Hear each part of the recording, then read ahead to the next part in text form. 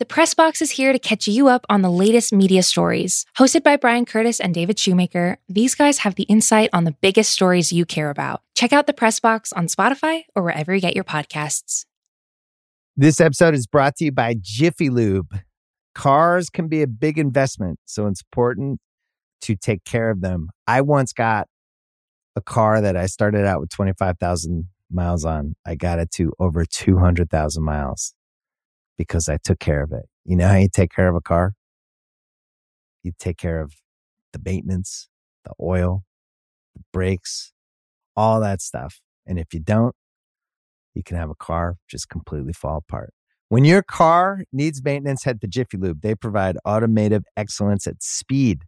Get your oil change, brakes checked, tons of other multi-care services. It's all done by expertly trained technicians who actually care about taking care of you and your car.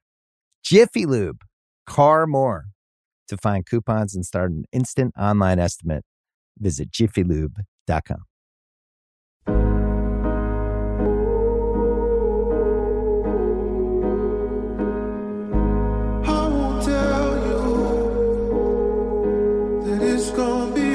So welcome to another episode of Bakari Sellers Podcast. Today we have one of the burgeoning stars of political journalism, I guess we can say. I hate the term rising star because people still, I'm like, when do you ever get there? But regardless, we have somebody who is just utterly amazing in her field. Maya King, how are you doing today? Hi, I'm good. Thanks for that intro. I appreciate it. For sure. You know, we usually start each one of our episodes the same way, which is asking our guest about the arc of their career. But what excites me about this interview is that you're at the front end of what I know will be a long, promising career. So tell us how you got into political journalism and how you ended up at Politico. Sure. So I started covering politics at Howard University when I was writing for The Hilltop, covering campus politics. I started as a reporter my freshman year and then became campus editor my sophomore year in 2016, the 2016 to 2017 year, which saw the election, of course, of President Trump, but also a number of interesting developments on campus, namely the selling or the sale of a number of key pieces of property on campus. And it was an interesting moment, I think, for Howard and for our president at the time in figuring out just different and really tough decisions that Black leaders have to make, especially in the midst of a huge gentrification boom in DC. And so that got me really interested in talking to local officials and kind of understanding how all of this works. After I graduated, though, immediately started working for Politico as an intern and wanted to cover HBCUs full time. But it was 2019 on the heels of the 2020 presidential election and the primary, and had an opportunity to join the politics team there. And that was really how I got my start. We're going to get into Howard in a second. Howard, by far, is one of the best HBCUs in the country. I would put it right up there, somewhere behind Morehouse. But anyway, I digress. The 1867 institutions, we have a lot in common. Your beat last year was the presidential election, and now you're covering the intersection of race and politics. For our listeners that may not read Politico every day, like some of us do, what's that mean? Talk to me about that intersection of politics and race, and what kind of stories do you typically write about? Yeah, so I mean, the way that I've tried to shape this beat is largely around some of the big arguments, movements, and personalities that are animating politics right now. And it just so happens that a lot of that is taking place in the center of race and politics, but particularly Black politics. I think last summer we really saw that with this heightened attention being paid to systemic racism, police violence, and of course the ascendance of a number of key players within the party, Stacey Abrams, Kamala Harris, Jamie Harrison, many others that I'm not thinking of at this moment. And so, I mean, the way that I've tried to shape this beat is kind of around that and what's new about this moment. I think that we've seen in the past a lot of widespread protests that have brought out, some level of change in policy or even in the way that we think about things. But never have we seen these things intersect with a global pandemic and also a presidential election. So I think that especially last summer, covering movement politics at the intersection of the 2020 election kind of shaped or at least formed the foundation for how I see my coverage now, which is what changed, answering questions of, how things might be different now from last year, and what are the limits of those changes in policy. And I think we're starting to see that as well. One of the things that you just made me think about has been the reemergence of not just these Black political figures. Because when you said Jamie, I love Jamie. Jamie was a Yale and Georgetown graduate, but it's a reemergence of these Black political figures coming from HBCUs. You had Joyce Beatty from Cheyney State as chair of the CBC, Kamala from Howard. You had Raphael Warnock from Morehouse. You had Stacey Abrams from Spelman and Yogananda Pittman, who was the interim chief of the Capitol Police from Oregon State. Is this a reemergence? Is this a new realm for Black politicians who graduated from HBCUs? What is your analysis and what have you seen of the role of just not Black politics, but HBCUs in the larger political scene? I've been thinking about this quite a bit because, you and I both know as HBCU grads, this is where you get your start in politics, in journalism, in activism. Black colleges across the country have really been breeding grounds for some of the most successful, I would say all of the most successful civil rights movements in the country across American history. And I think a lot about the AUC with Stacey Abrams and Raphael Warnock in particular. I think that HBCUs are in a different place, though, especially last year. Many of them came into more philanthropic and federal dollars than they ever have in their entire existence. And so being able to have more money to actually grow more leaders and keep them in school, I think that's a really big part of this. And it's also given student leaders more of a voice.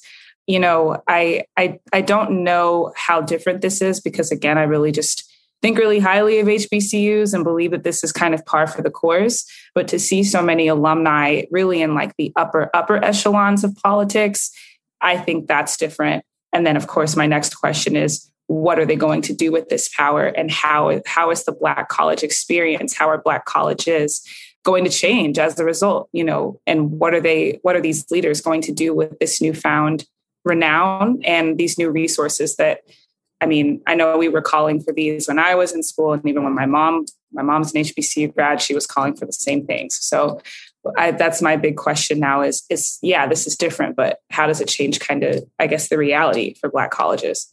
I can't wait to read your analysis on it's really, you can start writing your 1 year. It's not over by any stretch, but your 1 year kind of analysis on, all right, we got you here. Now, what are you going to do to show some type of reciprocation for that support, especially with all those leaders we just named?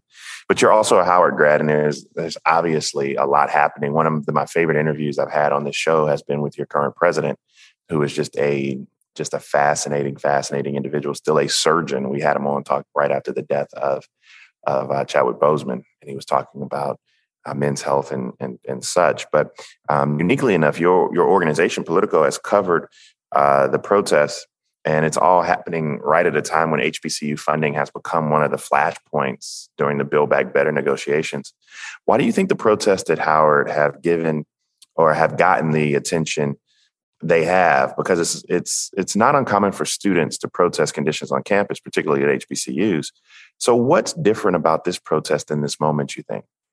The big difference, of course, is the fact that there's a protest going on while one of their most prominent alumni is in the White House. I think that's the biggest difference. But do they want her to fix dorm conditions? They just want her to say something, because that's what is at the heart of this, I believe.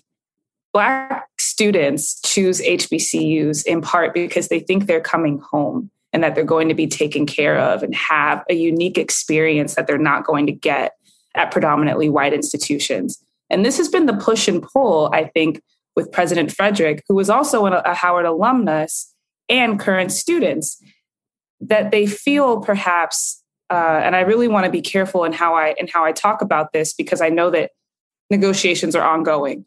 But I think that really at the heart of this, students want to be heard and they want to feel like they're being listened to. Definitely, Vice President Harris cannot really do much at all, I don't think, in this situation.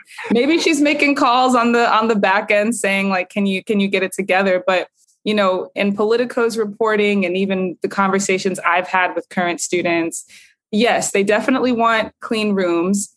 They also want the faculty and student and alumni trustee positions back.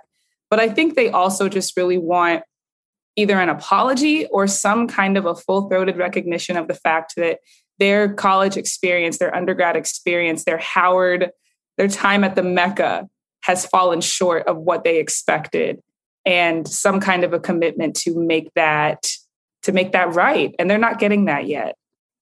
And I actually agree with the ask for representation on the board. And I think that they need to have that. That's something that you can't skirt around. I'm reminded that Samuel L. Jackson actually got expelled from Morehouse for a period of time because he held the board hostage for a very similar ask. I just don't know what the vice president could do with that, but maybe she is making phone calls and she's trying to pass Build Back Better, which would actually appropriate more money to HBCUs like Howard. Let's talk about the elections. One of the things I appreciate about your being, one of the reasons that I wanted to have you on the show is because you cover mayors and crime, and like most people don't. They don't see that kind of intersection of the people doing the real work on the ground. How have the politics of crime changed, and what insights could Democratic candidates in 2022 take from successful mayor races in 2021 as to how they navigate the new politics of crime and policing? Yeah, I mean, the city beat is so interesting because it's really where I think Democrats in particular are trying to test drive a lot of different policies and where they have the leeway to do so.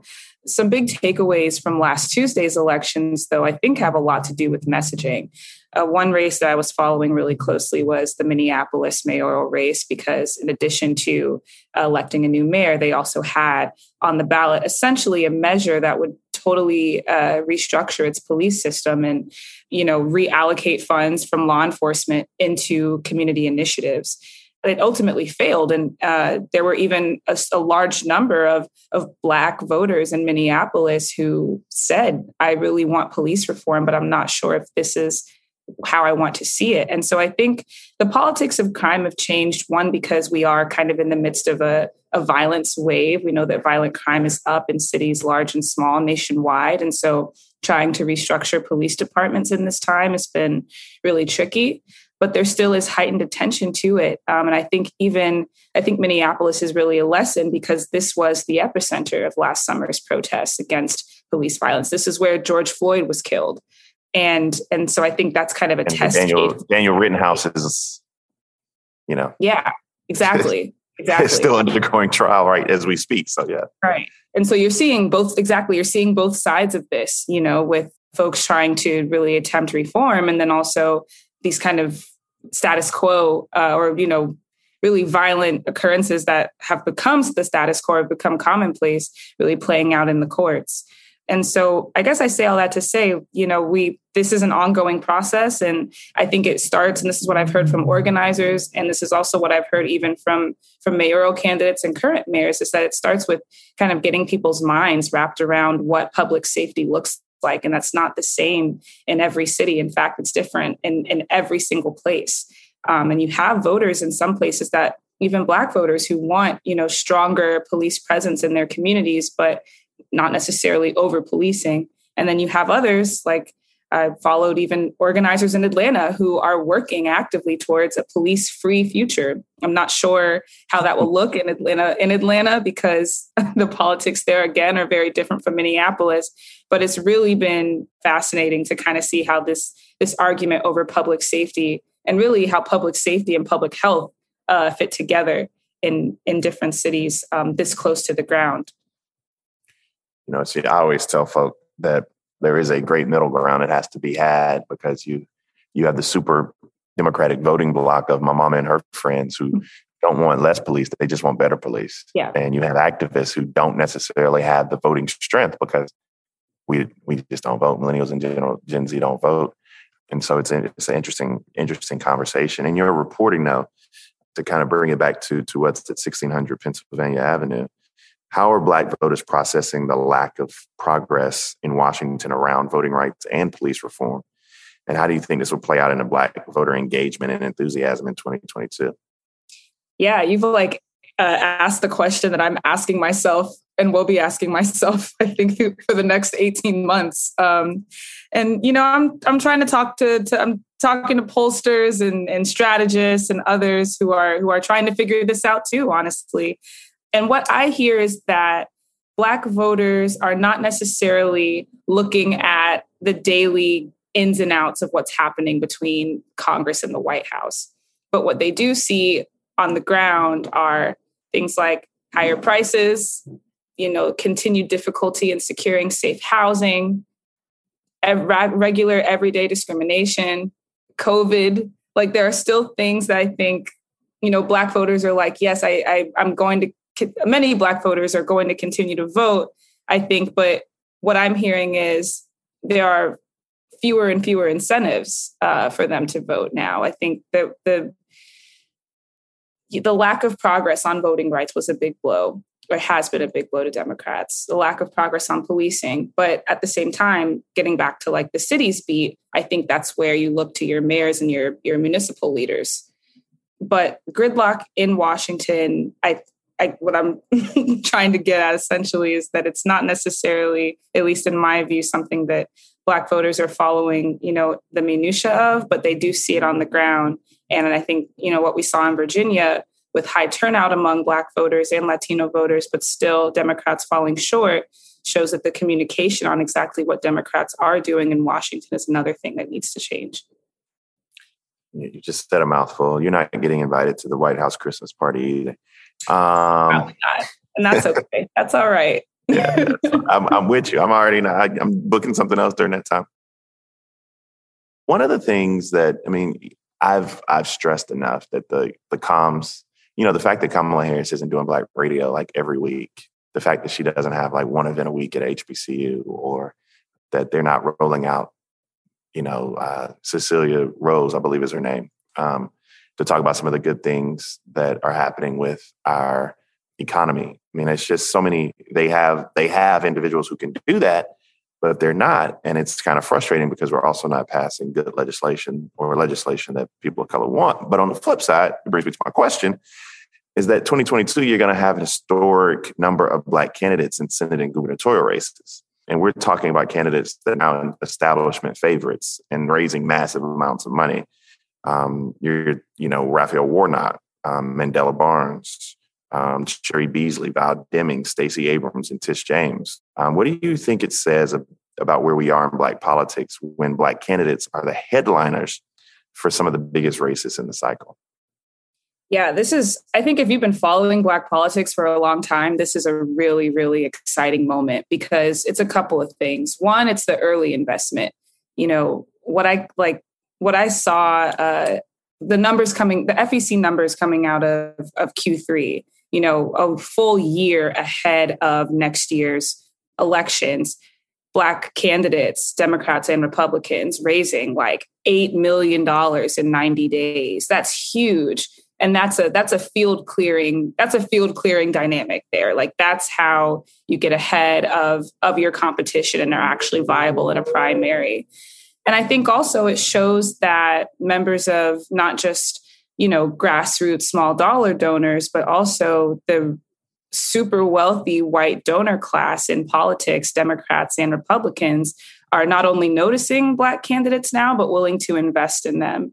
We can talk about whether or not that's a product of a little bit of white guilt or if they really do genuinely want to see these candidates go far. But either way, this is a really exciting moment, I think, for Black candidates because they do have now a viable shot where perhaps before you saw these really heavy investments in Black candidates. I think, Jamie Harrison will even tell you, like, he raised a considerable amount of money, more than $110 million. That's like more than ever in history. But the bulk of that came in when? Like September, October? So it's really, really hard to be able to spend all that money in the last couple of months and really make a big difference. But that's different now. I think, I have to check these numbers, but I'm pretty sure Warnock has like close to $30 or $40 million in cash on hand. Like, that's he can go on the airwaves tomorrow if he really wants to. And I'm already seeing mailers and stuff around. So it just goes to show you that it's not only a product of folks that are paying attention to Black candidates, but also that they're willing to invest in them. And that's just going to give them all the more of a runway this time next year. I said Cecilia Rose. I meant Cecilia Rouse, who's the chair of the Council of Economic Advisors. But anyway, we have people who are of color who actually are in these spaces. But now, I mean, the trick question for you is, what does it say about who really runs democratic politics when we see so many powerful Black faces and candidates, and yet we don't see major progress? How do we translate our electoral power into governing priorities? You know, before I came on the show, I made a list of the number of Black, not candidates, but Black people in power, and found we just talked about the Senate candidates. We've got 4 cabinet members, I think 6 Black House members who are chairing House committees. Harrison's over at the DNC. This time next year, probably all 5 mayors of the top 5 biggest cities in the country are all going to be Black. And this is really the question. And I think it's what are the limits of representation when you see Black folks in these really, really high powered positions, but you don't see results for Black folks. And we also know that, when you deliver for Black voters, you tend to deliver for everyone. I think, this is really hard because it's true. We're still in Black Americans are still in a really tough position on all fronts. And I guess, I'm not sure what it says. I think it's a product of the system and how hard it is to break into it, and then how much harder it is to actually operate within it. And we're seeing that. I don't want to take shots at this administration or anybody else and jeopardize my sourcing, but folks have definitely shared with me off the record these struggles, which is they've broken this glass ceiling or made this history by actually getting into these offices, but then they find that once they have the seat at the table, but they don't really have much of a voice, or maybe their voice is muted. And, traditions and things that have been in place for years really still inhibited their ability to deliver for their constituents. And this is definitely an argument I see quite a bit within the Congressional Black Caucus, where you have folks who have served in the House, for decades and decades, who got in specifically to shake the table and deliver for Black voters. But, you look at progress on voting rights and policing in particular, the 2 big asks of this year. And I think a lot of voters and a lot of folks who voted, a lot of people who just support these candidates are wondering kind of what their return on investment is going to be. How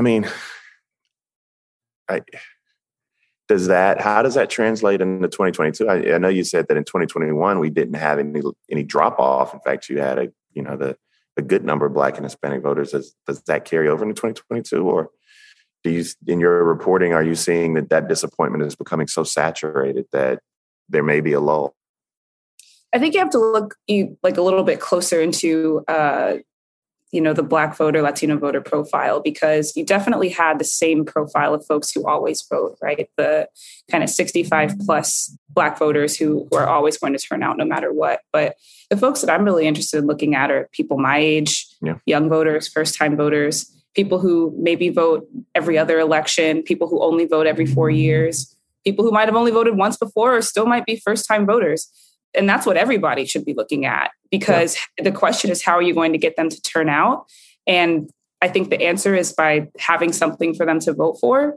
And when I talk to folks who either do focus groups with these voters or, organizers who work directly with them, even they're exasperated with largely with Democrats, because they have control of all 3 branches of government. And they still have not been able to kind of get over that hump with being able to, at least in this time, deliver on what they said they were going to.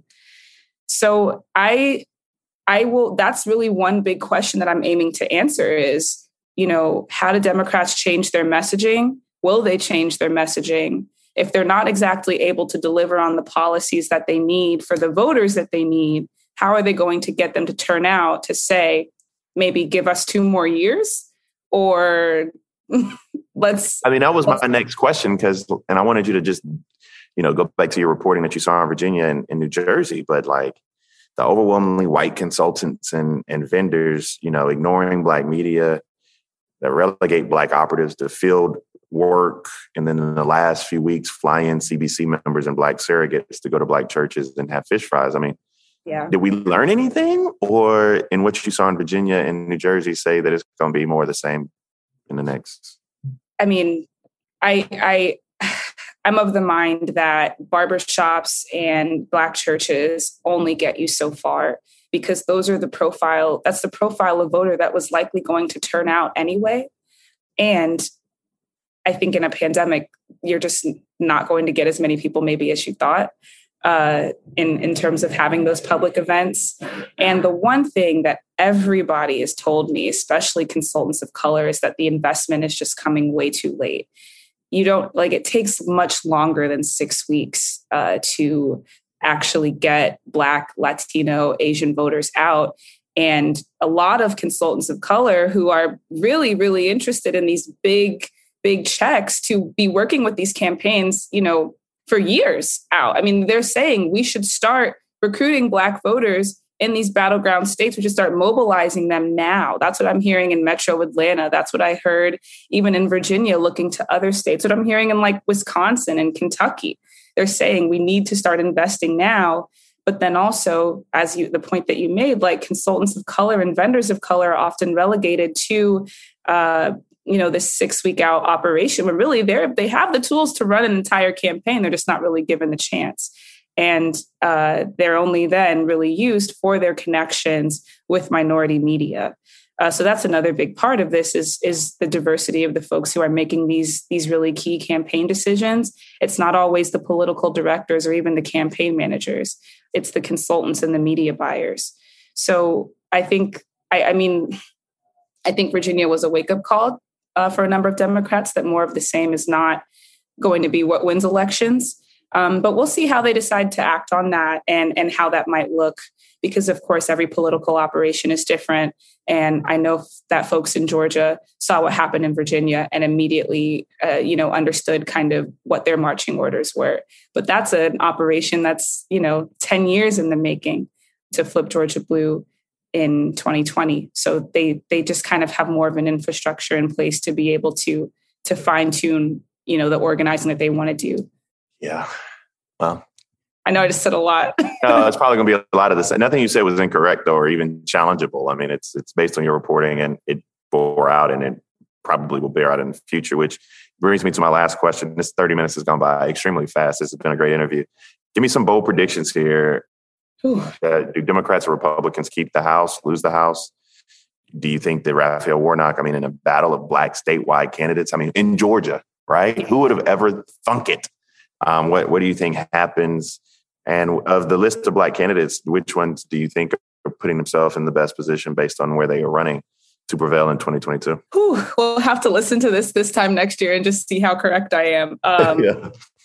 I don't know that. I mean, it's kind of almost common knowledge now. Democrats are going to have a really hard time keeping the House if they can at all. Like, the writing is on the wall there, even with redistricting. It's going to be virtually impossible for Democrats to keep the House, and really, really tough for them to keep the Senate. But one thing I think that we will see are more Black Senate candidates in these primaries, winning these primaries, perhaps than we've seen before, especially in the Deep South. And that'll be pretty cool. I mean, I think that a lot of these Black candidates have really good teams because they've raised a lot of money. They've been able to staff up with, the top operatives in the country and still are. So, I think the operation that Val Demings has built in Florida, that's my home state. So, talking with folks at home, they are really excited about that. And it's always a plus when you're challenging like a big name Republican like Marco Rubio. That's just going to give you a lot of built-in kind of grassroots support.